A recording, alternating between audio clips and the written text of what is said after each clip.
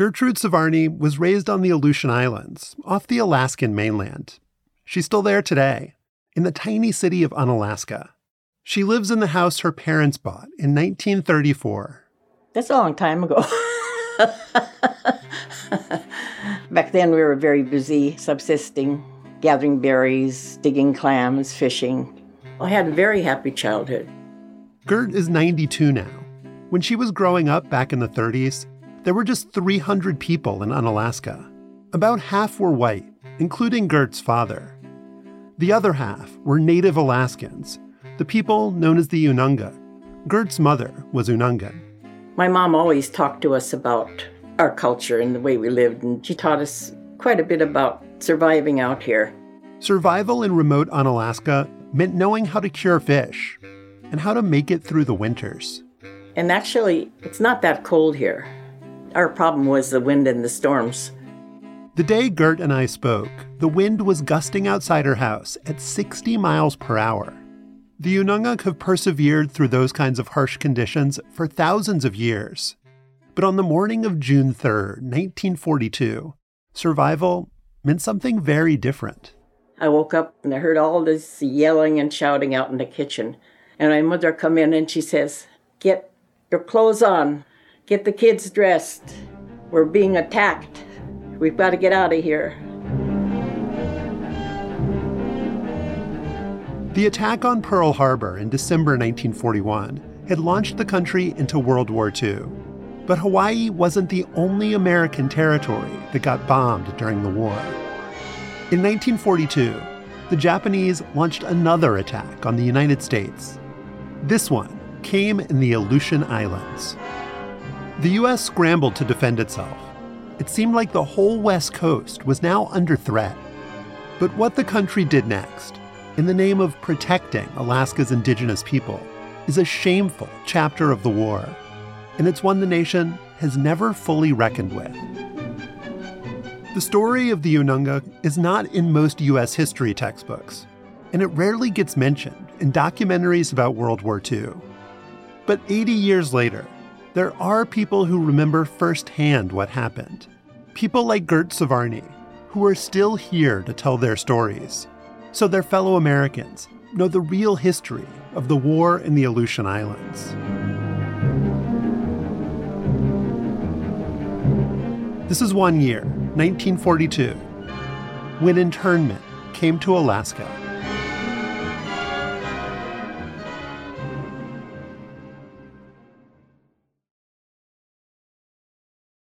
Wyndham Hotels and Resorts makes travel possible for all. Whether it's the long haulers looking for a great cup of coffee, a roomier rest for the on-a-whim road trippers, or a place to make summer memories with the whole family. No matter who you are, where you're going, or why, with 24 trusted brands to choose from like La Quinta, Days Inn, and Super 8, your Wyndham is waiting. Get the lowest price at WyndhamHotels.com. Restrictions apply. Visit website for more details. The longest field goal ever attempted is 76 yards. The longest field goal ever missed? Also 76 yards. Why bring this up? Because knowing your limits matters, both when you're kicking a field goal and when you gamble. Betting more than you're comfortable with is like trying a 70-yard field goal. It probably won't go well. So set a limit when you gamble and stick to it. Want more helpful tips like this? Go to keepitfunohio.com for games, quizzes, and lots of ways to keep your gambling from getting out of hand.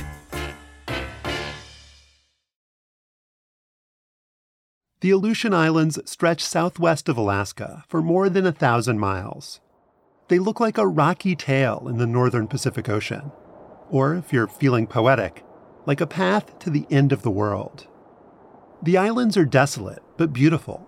One of the best spots on Earth for birdwatching, so long as you don't mind that there aren't any trees. Riptides, earthquakes, and volcanic eruptions are a looming risk. But the Ununga felt comfortable there, even if that meant they were entirely on their own. Sometimes the people that lived there would go for years without a visit from a priest.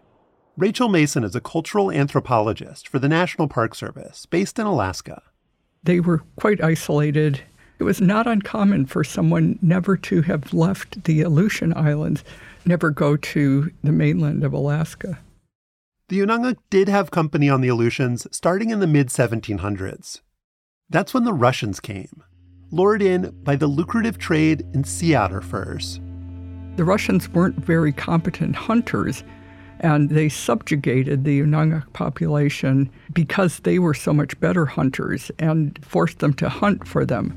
And the Russian presence had a devastating effect on Unangak people. The Unangak died in enormous numbers from disease, forced labor, and Russian violence.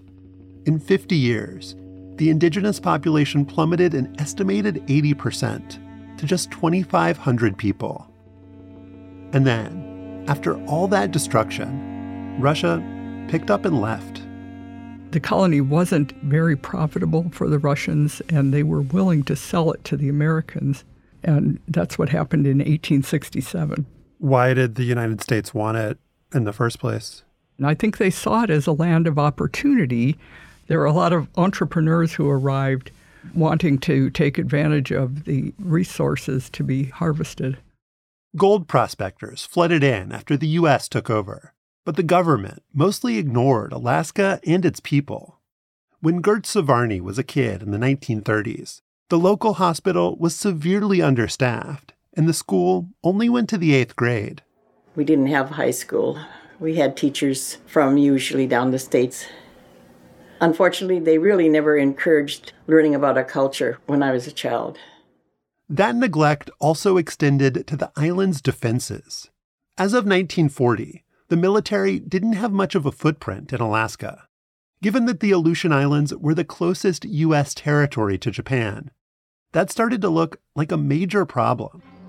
And so, very quickly, hundreds of construction workers descended on the city of Unalaska. They got to work on building a military hub at the port of Dutch Harbor, one that could protect the Aleutians from anything the Axis might send their way. They were building barracks, Quonset huts, bunkers, and gun emplacements. In fact, they built one right outside our house here. I mean, everything was changed. Part of that changed landscape was a barbed wire fence. That barrier restricted the Unangans' movements and kept them away from their traditional fishing grounds. These new visitors from the continental U.S. were acting like they owned the place. And in a very real sense, they did. Especially after Pearl Harbor, nothing felt more important than protecting the nation from another attack. Unalaska was now a military town. We had soldiers practically outside of our door. I remember the southern accents, Louisiana and Alabama. They were standing watch in this bunker, watching out in the ocean here to see, if there's any action out there. The action finally came just before 6 a.m. on the morning of June 3rd, 1942. At first, Gert's father and brother thought they were hearing American troops take target practice. But this was not a drill. Bombs were falling on Unalaska. The entire west coast is on the alert after the two raids on Dutch Harbor in Alaska. More submarine activity is reported from the Southwest Pacific. The military police showed up at Gert's family's house and told them they needed to get to safety. We were taken up into the hills, and the MPs told us to spread out and get into places where we wouldn't be seen from the air. Gert was 12 years old and a middle child. She sat in the rain and cold, looking after her younger sister. I remember, just to keep Harriet quiet, I made little dolls and stuff out of the leaves and twigs. We were all frightened, of course. The first Japanese bombing run that day killed 25 people. American fighter planes scrambled to get there, but they arrived too late. That night, they had sirens going off every once in a while, and every time there was a siren that went off, we had to run to the creek because they had bomb shelters there. They were just holes dug in the creek bank, so we spent the night there. There was no beds or anything. We just sat on the ground. The Pacific coast of North America, from Alaska to the Panama Canal, is on the lookout today for further Japanese attacks against this continent. I think the next night was worse. On the second day of the attack, Japanese bombs hit a gun emplacement, a warehouse, and a ship being used as a barracks. They bombed the oil tanks over there, and that was very loud and scary. It was frightening. All told, on June 3rd and 4th, the Japanese destroyed 14 U.S. aircraft. A total of 43 Americans were killed, including one civilian. 50 more were wounded. The damage to Dutch Harbor was only a small fraction of what Japan had inflicted in Hawaii. But this felt like a potentially devastating escalation. Whether these raids portend more severe blows is a matter for speculation. But at any rate, military authorities are taking no chances. If Japan captured the Aleutian Islands, they'd have a base to launch attacks on major American cities, places like Seattle, San Francisco, and Los Angeles. The entire West Coast was panicked at the thought of a Japanese invasion. And in June 1942, that invasion happened. Everyone here is wondering about that Japanese landing on the very tip end of those stepping stones called the Aleutian Islands. The target was the island of Attu.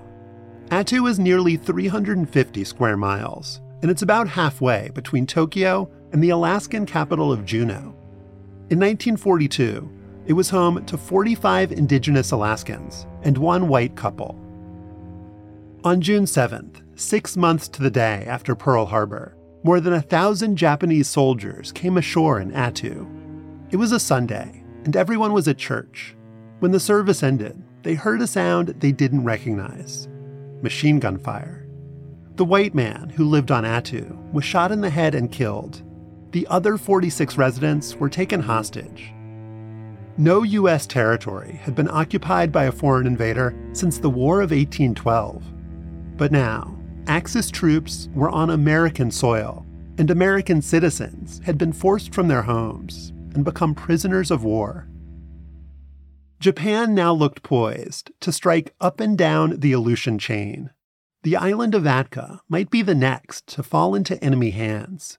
But the Allies took a drastic step to make sure that didn't happen. The village of Atka was burned by the American military. It was burned so that the Japanese would not use the houses for facilities. The Unungans who lived there watched their village go up in flames. Soon, they'd be evacuated from the island entirely. Word would spread quickly throughout the Aleutians. The government had issued orders. This was now a combat zone, and the Unungak would need to be removed for their own safety. I heard it from my parents. By then they were informing all the people in town that they were going to have to leave the next day. Other Unungan communities were given even less time.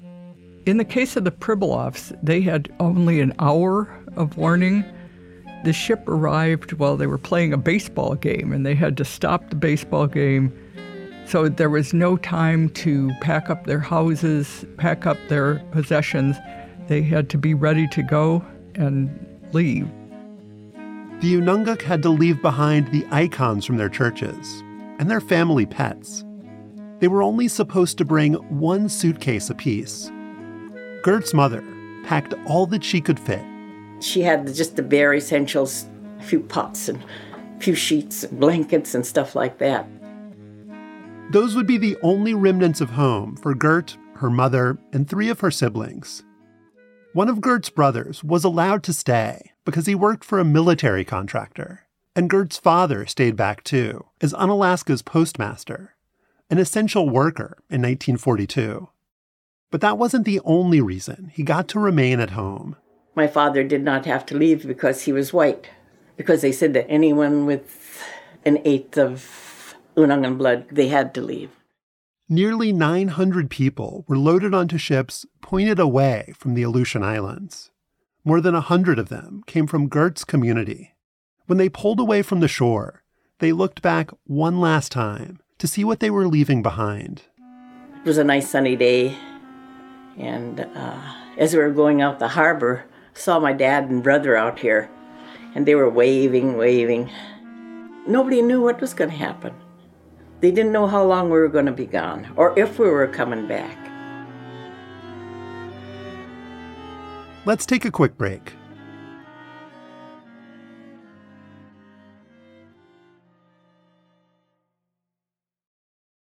With Kizik hands-free shoes, motion sounds something like this. Kizik helps you experience the magic of motion. With over 200 patents and easy-on, easy-off technology, you'll never have to touch your shoes again. There are hundreds of styles and colors, plus a squish like nothing you've ever felt. For a limited time, get a free pair of socks with your first order at kizik.com/socks. With the Lucky Land Slots, you can get lucky just about anywhere.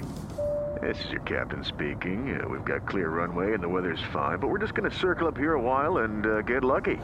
No, nothing like that. It's just these cash prizes add up quick. So I suggest you sit back, keep your tray table upright, and start getting lucky. Play for free at LuckyLandSlots.com. Are you feeling lucky? No purchase necessary. Void where prohibited by law. 18+ terms and conditions apply. See website for details.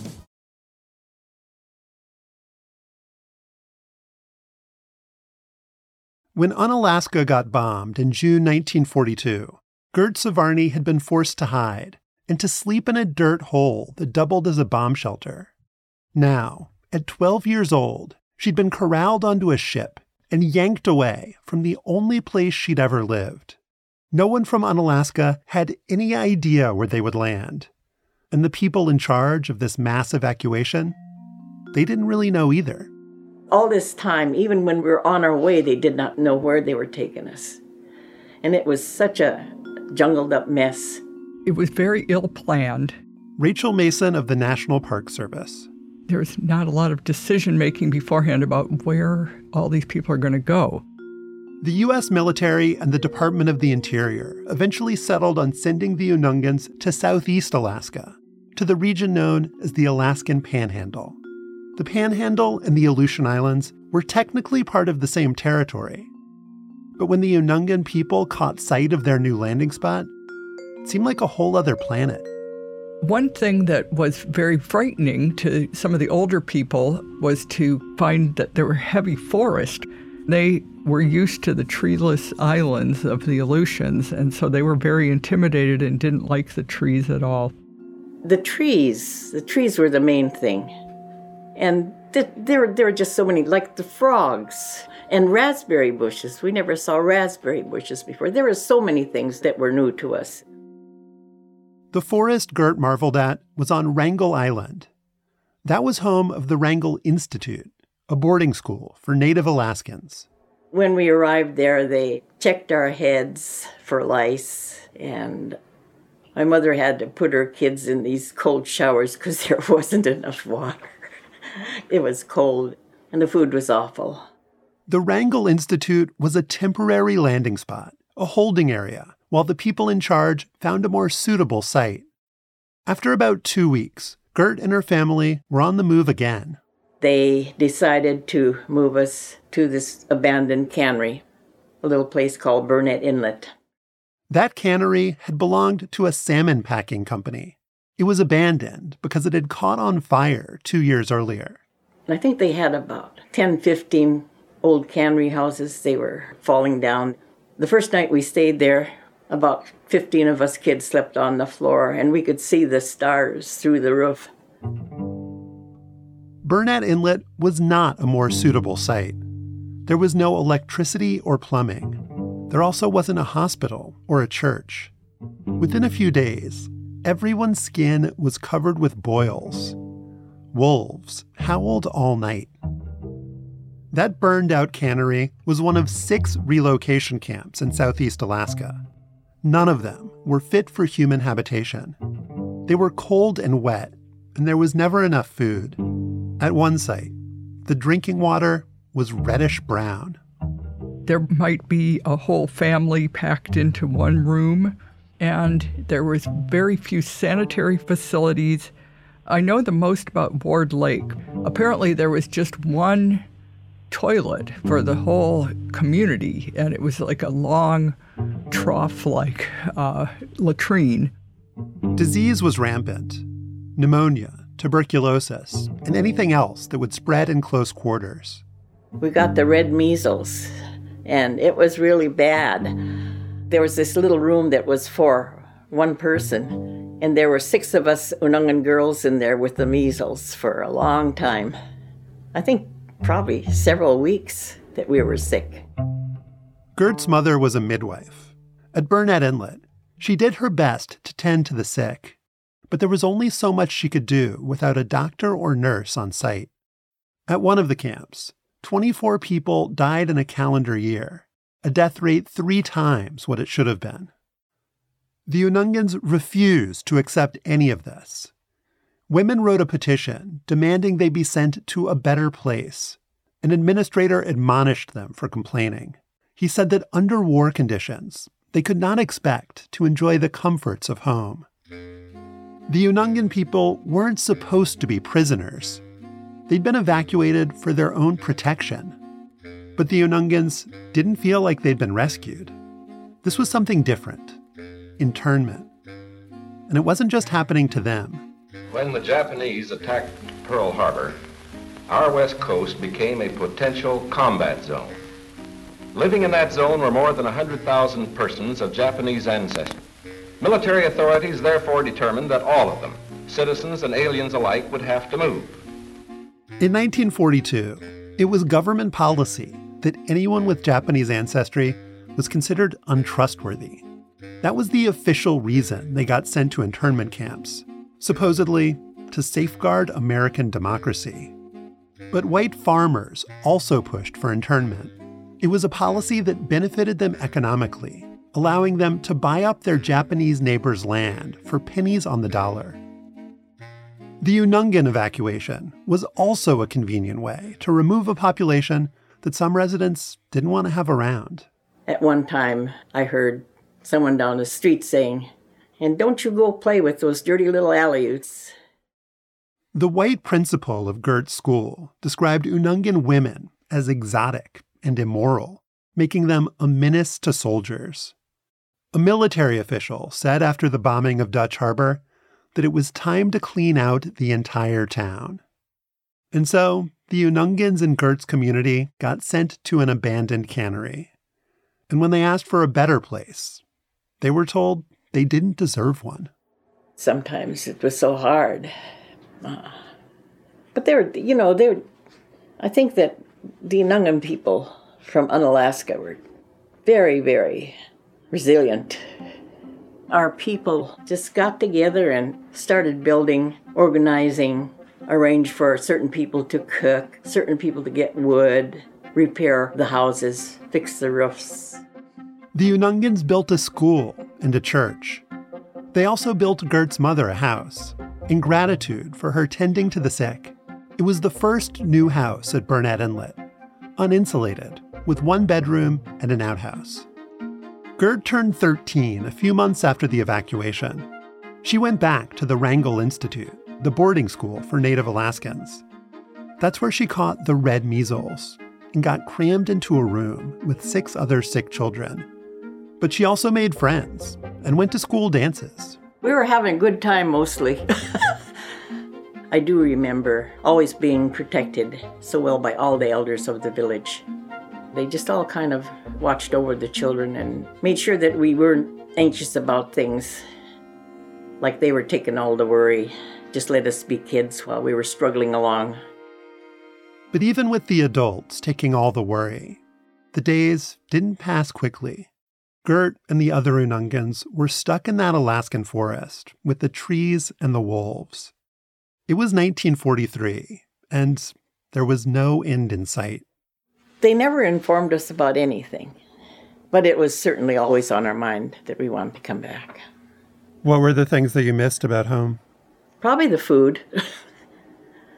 Yeah, our food, we missed the fish and clams, and I think we missed Unalaska. We were hoping the war would be over all the time. We girls would get together and we'd see our first star and make a wish, and the wish was to go home.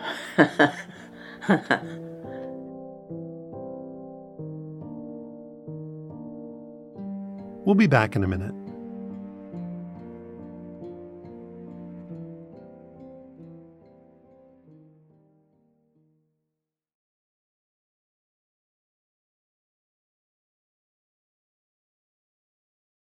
The Unungan people of the Aleutian Islands were being terrorized by their own government, ripped from their homes, and banished to squalid camps. Meanwhile, the people of Attu were getting subjected to a different kind of suffering.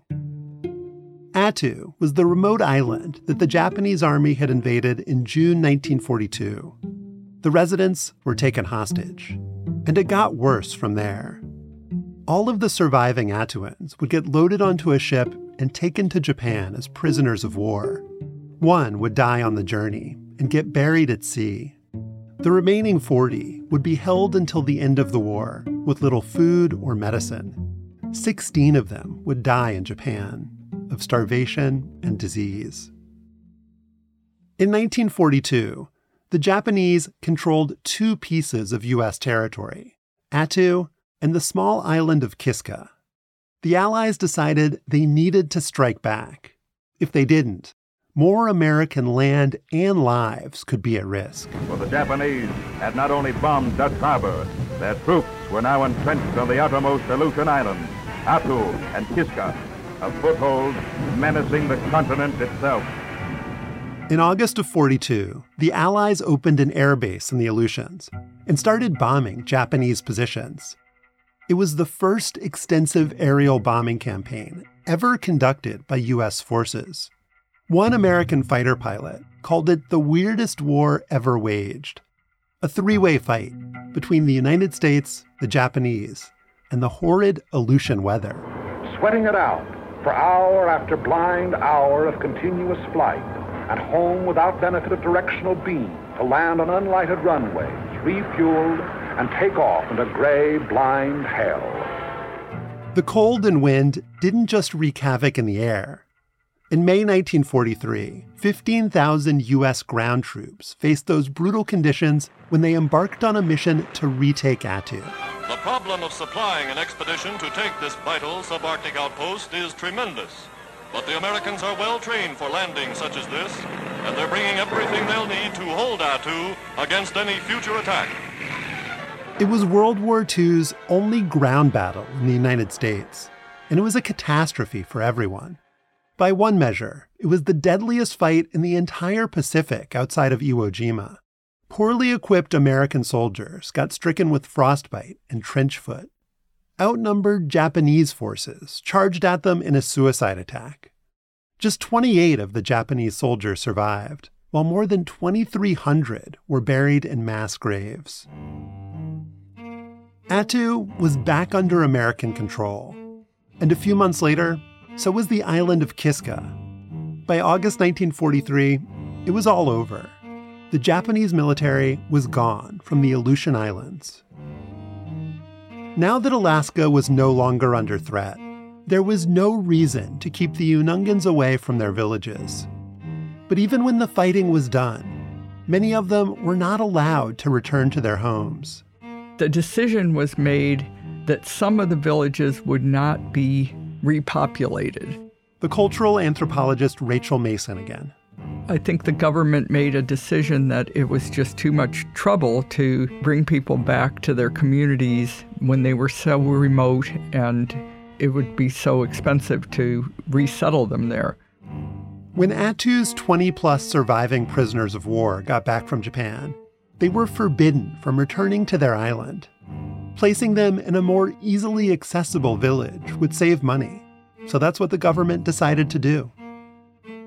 When the Unungans had been told to leave the Aleutians, they'd been given as little as an hour's notice. But their return to the islands took forever. Government officials dithered and delayed, worrying about whether there'd be enough housing and who would pay for supplies.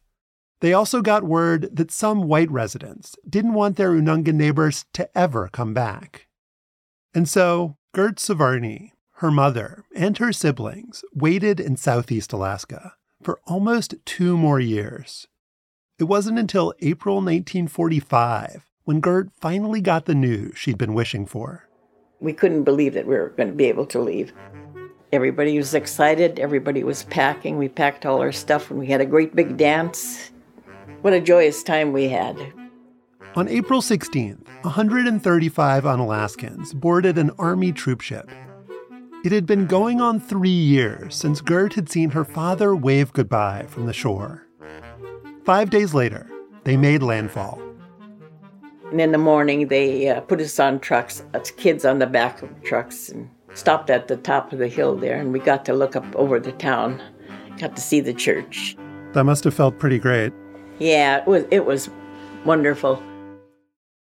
When the Unalaskans got back to their homes, those feelings of elation turned into something else. The houses were still there, but there was a lot of damage. People had been in them and looted their homes in some cases. And that was members of the U.S. military had done that? Yes, that was the only ones who could have done it, really. They ransacked the houses. I always remember my friend Sarah was hoping to find her a puppet that she was just anxious to get. Of course, it was gone. They were just wrecks. They broke the windows and, they just took whatever they could. Gert's family was relatively lucky. Her father had been able to stay behind because he was a white essential worker, and he'd protected his family's property. But other Unungans found their furniture, clothing, books, and religious icons had all been plundered. There were also burn pits where Unungans' belongings had been incinerated, and the island's landscapes were littered with trash. Gert's community needed time to clean up and rebuild. But in April 1945, World War II still wasn't quite over. And in Unalaska, the military men were still acting like they owned the place. They still had barbed wire fence up all over. We could not go out in the hills. We just had to stay right in town here. And that went on for quite a while. When the war finally ended, the military's presence in the Aleutians gradually dwindled. But the devastation of the World War II years would linger.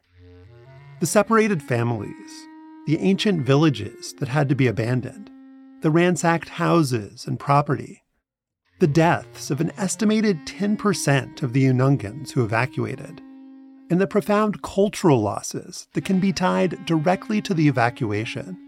The language, Unangam Tunu, before the war, those languages were spoken by a lot of people. In the case of Attu, most of the people only spoke Unangam Tunu.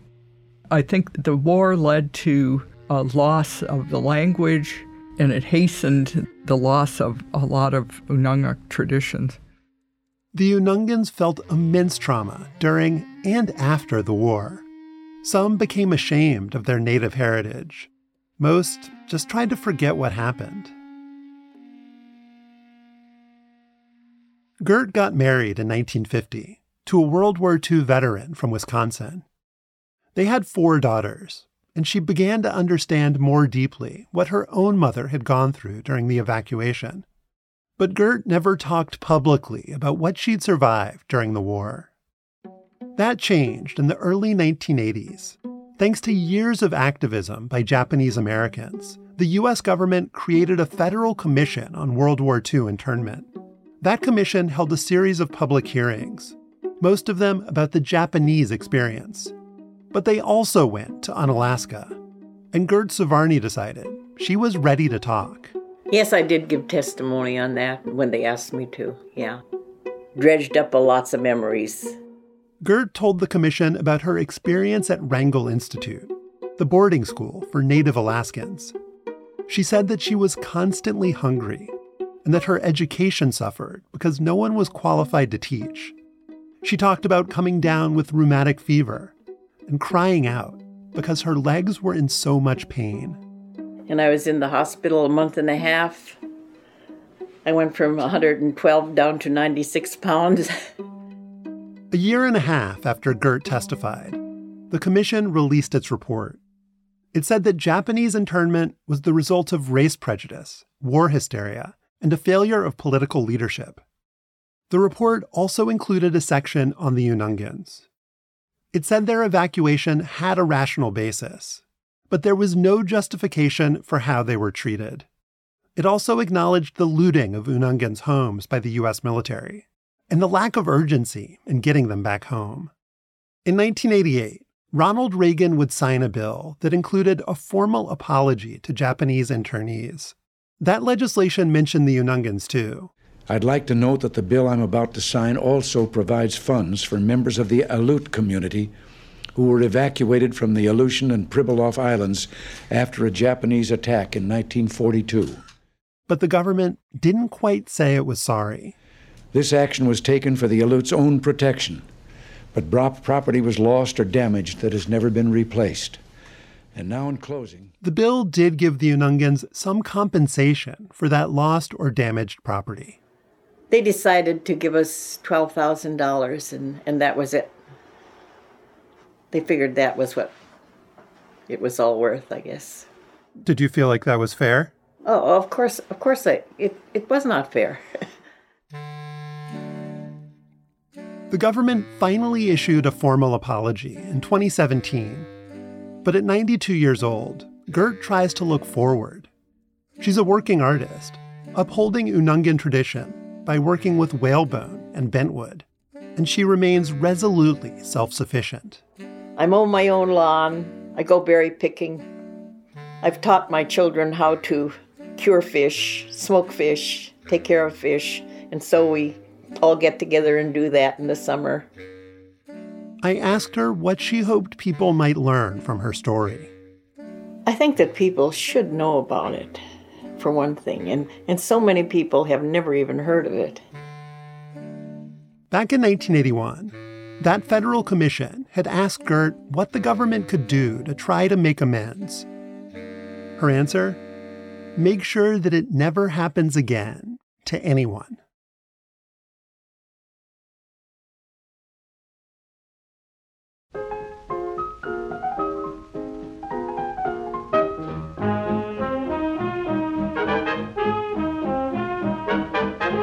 If you're a fan of the show, I'd love for you to sign up for Slate Plus.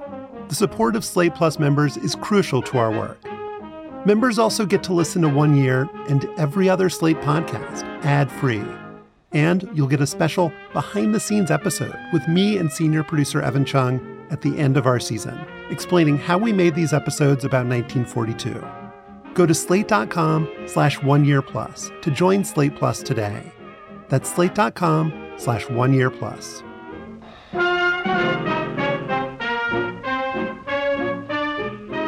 Next time, on the season finale of 1 Year 1942, Black Americans in East St. Louis drill for war, awaiting a Japanese invasion. But whose side are they on? If the country's about to be invaded, you're oppressed and persecuted, well, of course, you want to be part of the new order. Can't be that much worse than the old order.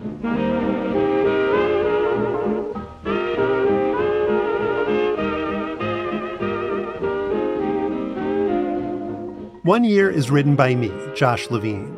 Our senior producer is Evan Chung. This episode was produced by Sam Kim, Sophie Summergrad, Evan Chung, Sol Worthen, and me. It was edited by Evan Chung and Derek John, Slate's senior supervising producer of narrative podcasts. Our senior technical director is Merritt Jacob. Holly Allen created the artwork for this season. You can send us feedback and ideas and memories from 1942 at oneyear@slate.com. You can call us on the 1 Year hotline at 203-343-0777. We'd love to hear from you. Thank you to Dmitry Filimonov, Sharon Savarni Livingston, Lauren Adams, Ray Hudson, Millie Jackson, Virginia Hatfield, and Okolina Patricia Lakanoff Gregory. Special thanks to Bill Carey, Katie Rayford, Ben Richmond, Caitlin Schneider, Cleo Levin, Seth Brown, Rachel Strom, Alexandra Settlemeyer, and Alicia Montgomery, Slate's VP of Audio. Thanks for listening. We'll be back next week with the season finale of 1 Year 1942. When you need mealtime inspiration, it's worth shopping Kroger, where you'll find over 30,000 mouth-watering choices that excite your inner foodie. And no matter what tasty choice you make, you'll enjoy our everyday low prices, plus extra ways to save, like digital coupons worth over $600 each week. You can also save up to $1 off per gallon at the pump with fuel points. More savings and more inspiring flavors make shopping Kroger worth it every time. Kroger, fresh for everyone. Fuel restrictions apply.